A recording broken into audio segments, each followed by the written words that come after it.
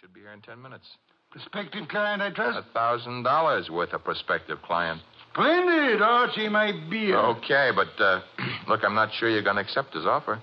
Indeed, what does he want me to do for his paltry fee? That's the point. If I heard him right, he wants you to do nothing.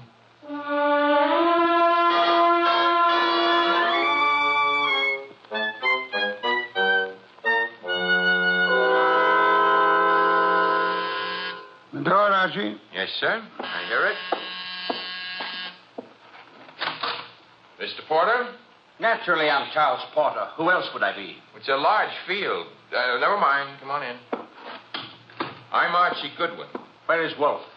Mr. Wolfe is in here. Mr. Wolfe, this is Mr. Porter. Good evening. Fat, aren't you? It's moderately noticeable. Archie, a chair for Mr. Porter. Don't bother. I'm too impatient to sit. When I have business to take care of, I take care of it quickly. Very well. Send him out of the room. Mr. Goodwin, nonsense. He's my assistant. He remains. I don't like it. Archie, show Mr. Porter out. Now, wait. There's no need to get temperamental. Perhaps I'm a little abrupt. Rude. I'm a worried man.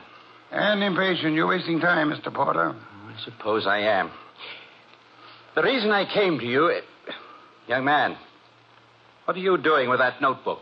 Getting ready to make marks in it. But... Oh, never mind.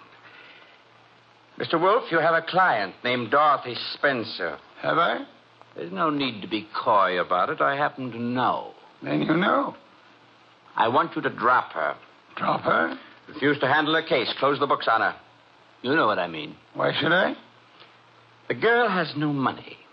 I have. That doesn't answer my question. Perhaps this will. Appear to be a small package of dollar bills. It happens to be $1,000. Archie, will you? I will. It is $1,000. Thank you. Mr. Porter, Yes? you're paying me $1,000 in order that I refuse to act for Miss Spencer. Nothing more. That's right.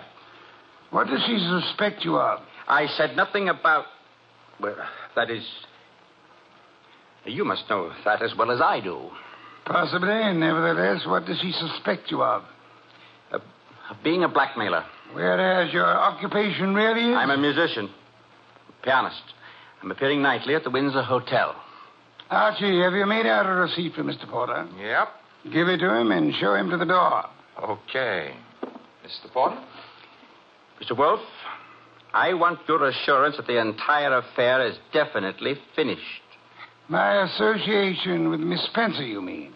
You have my assurance that it is. You will forgive a classical illusion. The cavo.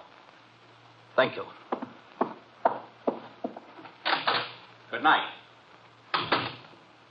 Mr. Wolfe, I have a secret about Mr. Porter. He smells. Some perfume or other. More important, his right coat cuff is more worn than his left cuff. And a cavo happens to be a musical term meaning start again from the beginning. Oh? Porter thought it meant finished. Therefore, Mr. Porter is a liar. His ignorance of common musical term indicates that he's not a musician. The worn right coat cuff, that he is an office worker. That's kind of leaping to a deduction. But even if Porter's a liar, Mr. Wolfe, there is something else. He paid you $1,000 to drop a client named Dorothy Spencer. Mr. Wolfe, you never had a client with that name.